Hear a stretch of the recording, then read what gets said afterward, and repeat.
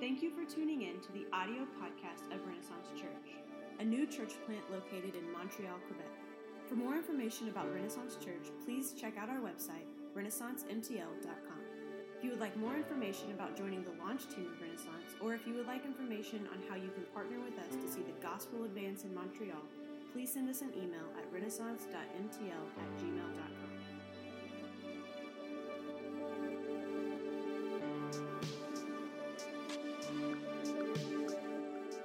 Well, as I was thinking about preaching today and jumping into all this, I realized this month marks 2 years that we've been meeting here in the school. And we're just really thankful for this place. We're thankful that the doors have opened, that we're able to meet here. In this neighborhood, it's been difficult to find places and different places to rent. And so we're just really thankful that the school board allows us to rent and to be here. And really thinking back over 2 years since we started meeting here, we've seen God do incredible things. God has worked in my life. I know that God has worked in many of your lives as well, and we're just thankful for that. I'm thankful for all of you that have been a part of this and been on this journey with us as we continue to say, God, how can we see a church planted and established here in this neighborhood that points people to Jesus? So how many of you in this room, this is a really easy question, right? You guys ready for an easy question? We'll start off easy. How many of you want to live a life that makes a difference? You can answer. Yeah, I'm guessing all of us, right? I told you it was pretty easy, right? I know that you want to live a life of significance. I know that. I know you want to make impact. I know you want your life to matter, to count for something, right? That phrase, I was thinking about it, I know you want your life to matter. That's a really pretty intense phrase because I know that you do matter, so it's not saying that, but I know you want your life to have impact. And so here's the deal. I believe that God is at work in your life the same way that God is at work in my life, and he has given you incredible gifts and talents and skills. He has created you with purpose so that you can know and love and glorify him and live a life of impact. But the reality is we doubt that sometimes. We forget that, and we get stuck in our own little thing, and we get stuck doing this or that, and we forget that God has created you and I for purpose, to bring honor and glory to him through our lives. So this morning, that's my goal. I want to challenge you with that, and I want to encourage you in that. You are created for purpose, that God wants to do a lot in your life. And here's the main thing we're going to hear multiple times this morning. God wants to do far more in our lives and in our church than we can imagine. God wants to do far more in our lives and in our church than you and I can just think up and dream up on our own. And so we've been going through a series in the book of Mark, so I'm going to move things out of the way here. We've been going through a series called Follow Jesus, and so that's kind of on pause today because I want us to think about Renaissance and what is the vision, what is God doing in our church. And Graham made a really bad joke, a dad joke at the beginning. He came up to me earlier, he said, hey, if you're going to talk about vision, you need to weave in the fact that it's almost 2020, that you can have 2020 vision. I'm not doing that, right? Thanks, Graham, for a really bad joke. But we want to think about vision. What is God doing in our church, and where is he leading us, and who do we want to be? This is this question. As a church, this is a good question to think about. Who do we want to be when we grow up? Right? As a kid, or maybe if you are a kid in here this morning, what did you want to be when you grew up? Or if you are a kid, what do you want to be? Or maybe you're in college and you're I don't know, I still got to grow up and get there. But I want you to think and turn to someone and say, hey, I want to be this, or this is what I wanted to be when I grow up. Okay, turn to someone, tell them what you want to be.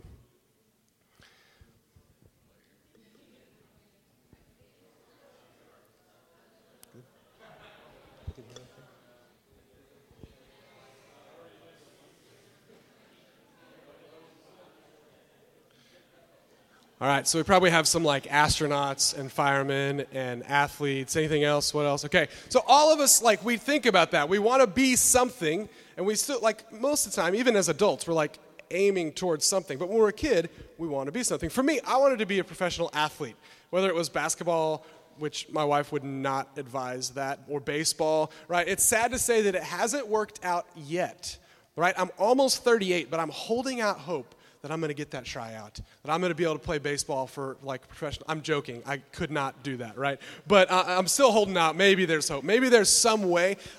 This is, for the Canadians in the room, I think that if I just dedicated my life to curling for a couple months, I could go to the Olympics. So we'll see. I could be wrong. I don't know, but I still want to be a professional athlete. Sorry if that offends any of our professional curlers in the room, right? So as a church, who do we want to be when we grow up? What do we want our church to look like? When we think in terms of 5 years, 10 years, 20 years, what do we want to see happening? And here is what I feel like God has put on my heart and what God has put on the heart of the leadership of this church is that we want to be, side note, this isn't a nice little compact statement. This is just a stream of thought. So hang with me, right? We want to be a healthy, thriving church that is seeing people come to know and love and follow Jesus, their lives being transformed by him. We want to see people growing in their faith and living it out in their everyday lives. We want to serve and love our neighbors and impact our community and impact the nations. We want to see people being developed to plant churches, to join with church planting teams and see churches planted in other parts of the city and other parts of the world. We want to be a conduit for God to work in us so that he will work through us. To be a healthy, thriving church where people are transformed and walking with Jesus and living out their faith. Here's the deal. This will not happen in our own power. And it can't be done for our own glory. If we do it just to make a name for ourselves or draw attention to ourselves, then it's not going to work. And it won't happen without the work of God in our lives as individuals and without the work of God in our church as a community. Let's read our scripture together today. We're going to be in Ephesians chapter 3. We're going to read verses 14 through 21. And as we read this, Paul is praying for the Christians in a city called Ephesus, so that he's actually writing down what he's praying. So here's what it says. Paul writes, or prays, "For this reason, I bow my knees before the Father, from whom every family in heaven and on earth is named, that according to the riches of his glory, he may grant you to be strengthened with power through his Spirit in your inner being, so that Christ may dwell in your hearts through faith, that you, being rooted and grounded in love, may have strength to comprehend with all the saints what is the breadth and length and height and depth, and to know the love of Christ that surpasses knowledge, that you may be filled with all the fullness of God. Now to him who is able to do far more abundantly than all that we ask or think, according to the power at work within us, to him be glory in the church and in Christ Jesus throughout all generations, forever and ever. Amen." What an incredible passage where Paul is writing and praying for this church community in Ephesus. And if we look at that again, he starts off by saying, "For this reason." So we kind of jump in mid-thought. Well, what's the reason? Why is Paul praying? He's praying, if you look back through the whole kind of context of Ephesians, Paul is talking about the beauty of the gospel that has changed their lives, the beauty of the message of Jesus that has changed their lives. And so it's as if Paul is saying, look at what Jesus has done. And because of that, for this reason, I'm praying that you're going to experience this and know this in your own life as well. The gospel, the message of Jesus, is driving everything he's doing and saying.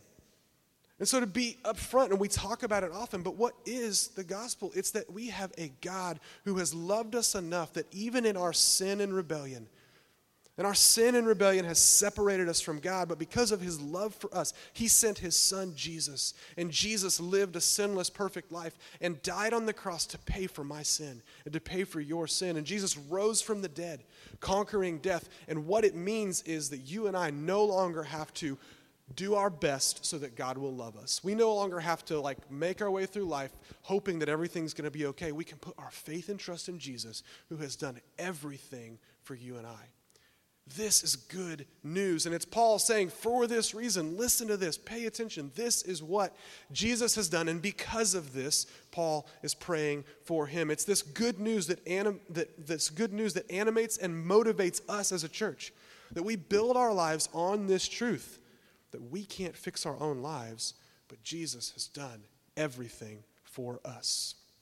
It's how we come into relationship with God, and it's how we live out our daily lives in him. And this is good news, and we can sometimes skip over it. We can sometimes try to move past it, and yet it is the message that motivates everything that Paul is doing here. For this reason, I pray for you, that you will see the work of God in your life. So when we look at the passage again, in general, Paul is praying for the Ephesian believers that they will glorify God as they are strengthened and rooted in the love of God, experiencing the fullness of the abundant work of God in and through their lives. Paul wants to see great things happening in these believers, in their church. So what does that look like for us? There's two things I want to look at today. First of all, the work of God in your life. And secondly, the work of God in our church. Simple, but that's where we're going to dive into with our sermon today. So first of all, the work of God in your life. And really, when you look at verses 14 through 19, the first part of this passage, it's where we see this. And as we start, Paul, he's praying, he's on his knees, he's humbled and praying for God to do big things in the lives of the Ephesian believers, right? He even says, I'm on my knees. He's pointing out there is a humility here where he is crying out to God. And he starts out in verse 16, if you look there, and he says, according to the riches of his glory. So from the beginning, Paul's prayer isn't just happy thoughts or like well-wishing. These prayers are based on the glory, the grace, and the power of God doing his work in his people. Paul says, according to the riches of his glory. He's saying, look at God. Look at Jesus, what he has done. This is why I'm praying for you. And so what's Paul praying? When we look at these verses, what is he asking that will happen in them? And there's four things. We're going to look at these as we go through.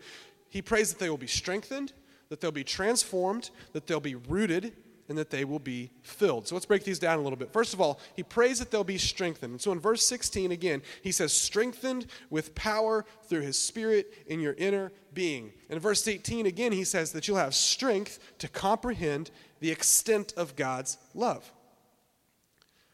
Paul prays that they'll be strengthened. I am thankful that we have a God who gives strength. Are you thankful for that this morning? That we have a God that we can run to, that he strengthens us. He enables us to comprehend who he is. He enables us to follow him and to walk with him. He gives strength. And as we look at how Paul prays for them, know today that God wants you to be strengthened in him. And maybe today you need to say, yeah, I need God's strength because I'm weak. It's a pretty good place to be, actually, to say, God, I need you because I can't do it on my own. So Paul prays that they will be strengthened. We think about it in our own lives, that we have the promise and the faithfulness of God. He says, I will strengthen you. I am strong. I am mighty. You can depend on me. Secondly, Paul says, he prays that they will be transformed. Verse 17, he says, so that Christ may dwell in your hearts through faith. And he points out again, he says, strengthen with power through his Spirit in your inner being. He's praying all these things, and what I get here is a picture of transformation, of life that is different, of life that is changed. Transformation is being changed from the inside out. Something inside of us changing and impacting the rest of our life. It is a total change in our lives and in our community that doesn't make sense without the work of Jesus in us. And so Paul is praying that they will be transformed, that their lives will be changed by Jesus, that their inner being will be different because of the work of Jesus. Let's face it, we love the idea of transformation. We think it's great, but we're really not very good at it, okay? So here's an example. Think about our physical bodies for a moment, right? And some people are like, I don't want to think about my physical body, but that's okay. Think about your body for a moment. Who in this room would really just love to transform your body to being just like in great shape, toned, fit, and with like great abs and all of that stuff, right? Yeah, we all like, yes, I would love to be in great shape. I'd love to be healthy. This is all a good thing. Now, it is possible to do this, right? It takes a lot of time and effort. And the moment that you let up, what happens? Negative transformation happens, right? It's pretty easy to go the other direction. Because we can sit and eat and do nothing and experience transformation in our physical bodies, right? It's very, very possible. It's much easier than the other kind of transformation where we're actually changing. So we like the idea. Our desire for transformation is why people watch home renovation shows, which is weird. Like, I watch them sometimes. I'll sit down and be like, oh, wow, what are they going to do to this house? I don't really care about these people's house, but I end up watching it. Why? Because it's wired into us that we like the idea of seeing something going from being broken to being incredible. We like the idea of transformation, right? It's weird to sit and watch somebody else's house be remodeled, but they keep making these shows because apparently people are watching them, right? We love the idea of transformation. So Paul's prayer is for heart change, for transformation in these people that comes through the work of Jesus in their lives. It's the same for us. That God is desiring that transformation happens in our lives, not by our own goodness, but by the work of Jesus in our lives. The third thing that Paul asks for, he says that they will be rooted and grounded in love. The prayer here kind of keeps building on itself, right? He says they'll be strengthened, transformed, rooted, and grounded in the love of God so that they can comprehend the extent of God's love. This is an incredibly beautiful passage to think about here, the prayer that Paul gives. To think about, Paul says, I want you to understand. I want you to be rooted and established so much in the love of God that you start to get a feel for how wide and long and high and deep this love is. What Paul is painting a picture of here is we will never understand the greatness and the vastness of the love of God for you and I. But as we are rooted, as we are grounded in Him, day after day, we start to get a glimpse. Wow, God, the love that you have for me is bigger than I ever could comprehend. It is so wide and long and high and deep. Oh, that we would know this love in our lives. And here's what I want you to know today is that God loves you. That He has shown His love by sending His own Son, Jesus, to pay for the price for our sin.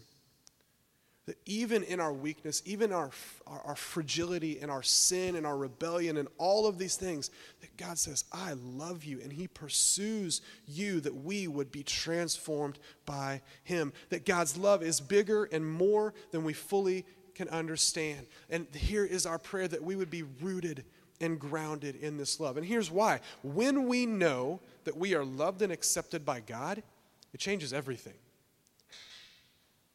Because otherwise, we are seeking and looking and trying really hard for love and acceptance and all kinds of other things in our lives. We run to all these things to find fulfillment, to find love, to find acceptance. But when we understand and we are rooted and grounded and connected into the love of God, we say, man, I don't need anything else. It's enough.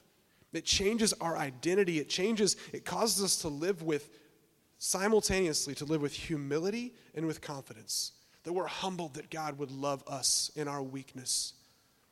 And yet we're confident because we say, what can happen? I am loved by the God of the universe. That I'm rooted and grounded in Him. Paul prays and says that they may be rooted and grounded. And finally Paul prays that they will be filled with all the fullness of God. Paul closes and says that you may be filled with all the fullness of God. I'm not quite sure what to do with that phrase, because think about that. That's pretty crazy, right? Can I handle that? The fullness of God in my life. Can you handle it? Am I worthy of it? No, I'm not, and neither are you. We have to be not careful, but think about that. Paul is saying that they will be filled with all the fullness of God. This is a crazy thought, but this is God's plan for you and I. That our lives are transformed by Jesus and filled with the fullness of the Spirit of God in us. That when you put your faith in Jesus, when you trust Him and follow Him with your life, we have the promise of the Holy Spirit that lives in us. And as you grow in your faith and walk closely with Jesus, God wants to fill you with His fullness. I don't always know what that looks like, but here's what I know, that when we're filled with the fullness of God, we are walking with a gratitude towards God. We are thankful. We're walking where people are looking at our lives and saying, what is happening in that person? Because the fullness of God is overflowing out of our lives. It changes the way we think. It changes the way we view the world. It changes the way that we love and interact with other people because we are filled with the fullness of God. And here's what else it means. It means we're not filled with the fullness of ourselves. Because usually that's where we live. That's where we hang out. We're filled with ourselves. Some people full of themselves. We all know those people. Some people are just so like, you guys know Eeyore from like Winnie the Pooh, right? Some people are just like, everything's terrible.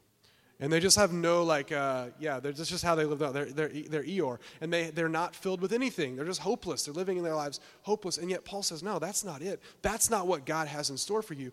You can be filled with the fullness of God. Again, not by your own goodness, not by your own effort, but by the grace of God in your lives. So how does this connect to the vision of Renaissance. And here's where I want to turn it back towards you. This idea, again, of our main point, that God wants to do far more in our lives, in our church, than we can imagine. The vision of Renaissance is what? It's a church filled with transformed lives. Me, you, the people that you live with, the people you work around, the people that are in your neighborhood, your friends, our community. Renaissance, our heart and passion is to be a church filled with people that say, it's not about me. I'm saved by God's grace, and yet I am confident in the love of God in my life, that he has changed me, that we would be a church filled with people of transformed lives. And here's why it matters for you, because being strengthened, transformed, rooted, and filled will impact every single part of your life. That when that is happening in you, you're finding your life in Jesus, you're rooted in him, you're understanding more and more the depth of the love of God for you, it changes your identity, where you say, man, my life is not about me, my life is built on Jesus. And I don't have to go fix myself, I don't have to go find my own way, I don't have to find my fulfillment in what I can do or what other people do for me. I find my fulfillment in my identity in Jesus. And it changes everything. It changes what you're passionate about. It changes your desires of how you want to spend your life, how you want to spend your time, how you want to spend your money, how you make your decisions. That's a little scary, because it's not just like, oh, here's some happy thoughts, God loves you. That's true. But God is saying, come to me, find your life in me, find your identity in me, but it changes everything. Because he asks us to follow him, to lay down everything and to say, okay, here's my life, do what you want to do. Now, here's the beauty of that. I think God has given us things that we love to do, things we're passionate about. And God's not a God that just kind of rips those away. But God wants to take our lives and mold us and shape us where we say, okay, if everything was stripped away, Christ is enough for me. And when we build our lives upon him, it changes the way we view the world. This is the transforming work of Jesus in your life. And it's not just something we talk about on Sunday. It's not just nice words, because here's what happens when we are strengthened and transformed and rooted and filled in Christ. It brings joy in our lives. It brings peace. It brings purpose. It brings hope. It brings us to a point where we say, okay, this is why God created me. This is why I'm here, to bring glory and honor to him. The work of God in our lives, and mine and yours, is not just for us, because God wants to do far more in our lives and in our church than we can imagine. All right? Is everybody awake? You guys with me? Let's move on to the second part here. That the work of God, talking about the work of God in our church.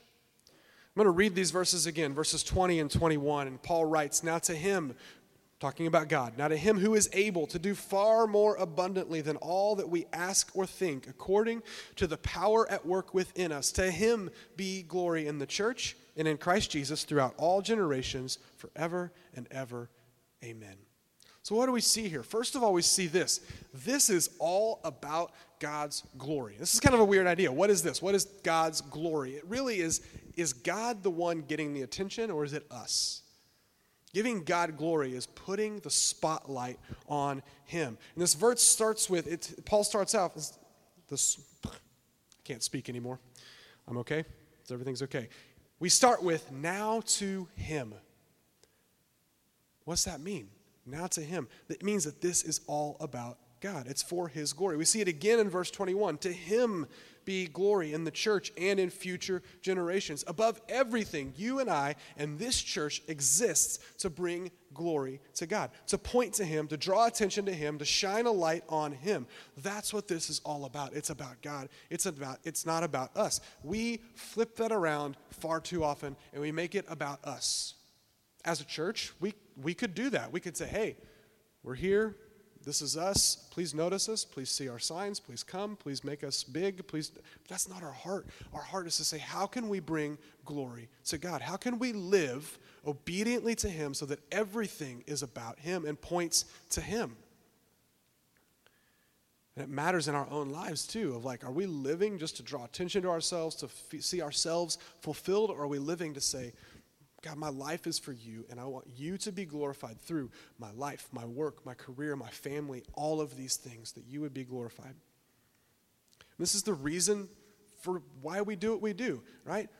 Why plant a church in the Little Burgundy neighborhood of Montreal? Because we want to see God glorified here. We want to see people loving and following Jesus. Why send out Voyage Church?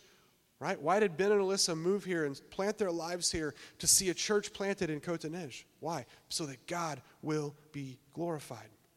Why do we pray for changed lives?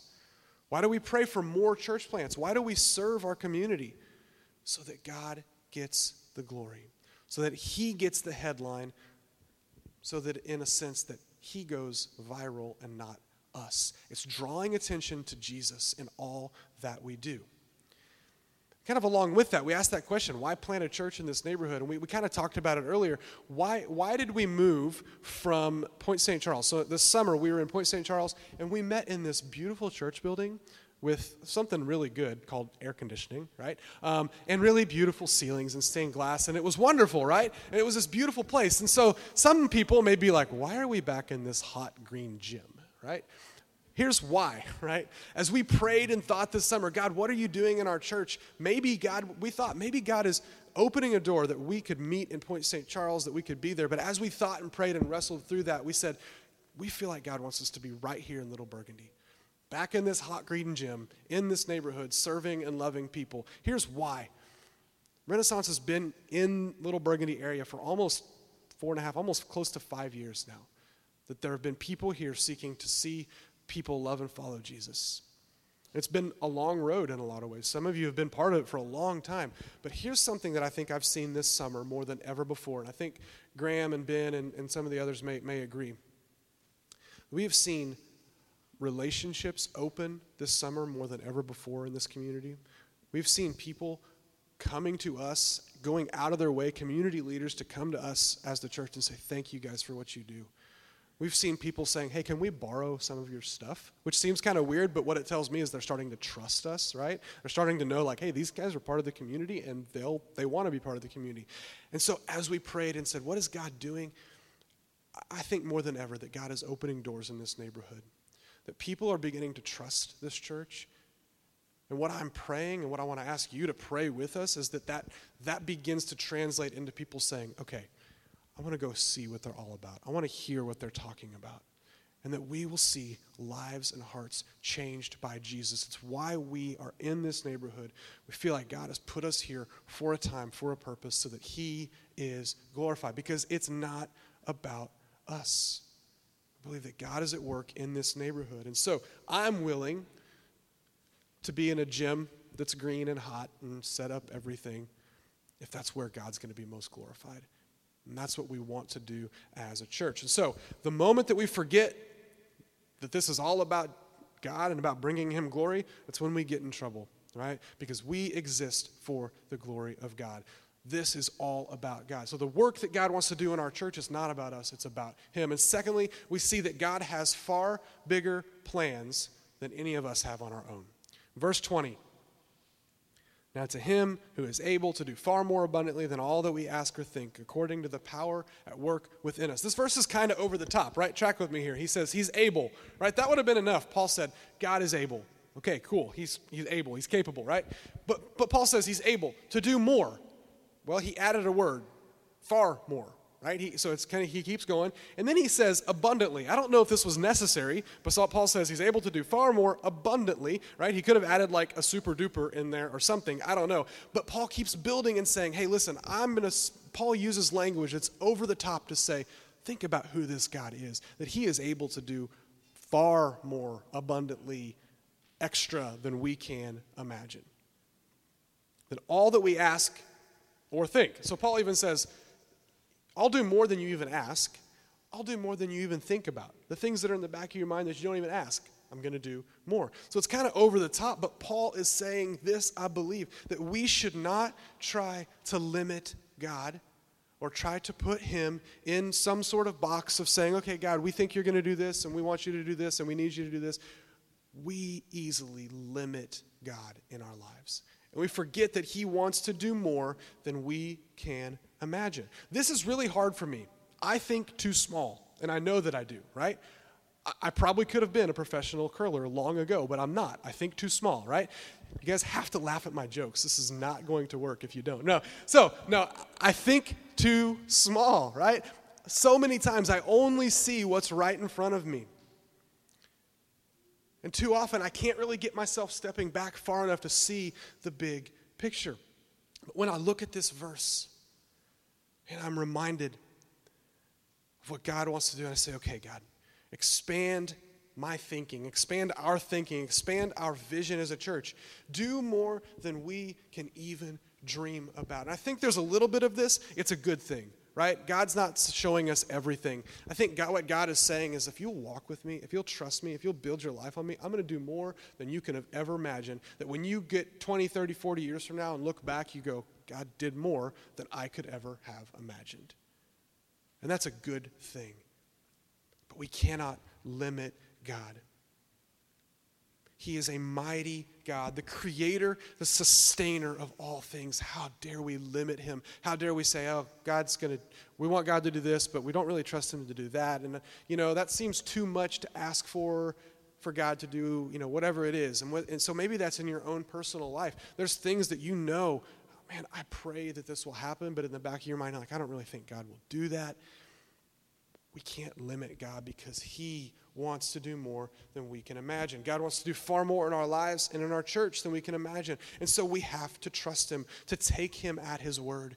This is why we want to plant more churches. It's why today we send out Voyage Church and their launch team. It's why we want to multiply ourselves, because even though it doesn't make sense to us, we want to trust God. It doesn't make sense to us to send out some amazing people and say, yes, don't come to this church anymore. Go start something new. And human reason, if it was all just human reason, it's like, no, let's all stay here together, right?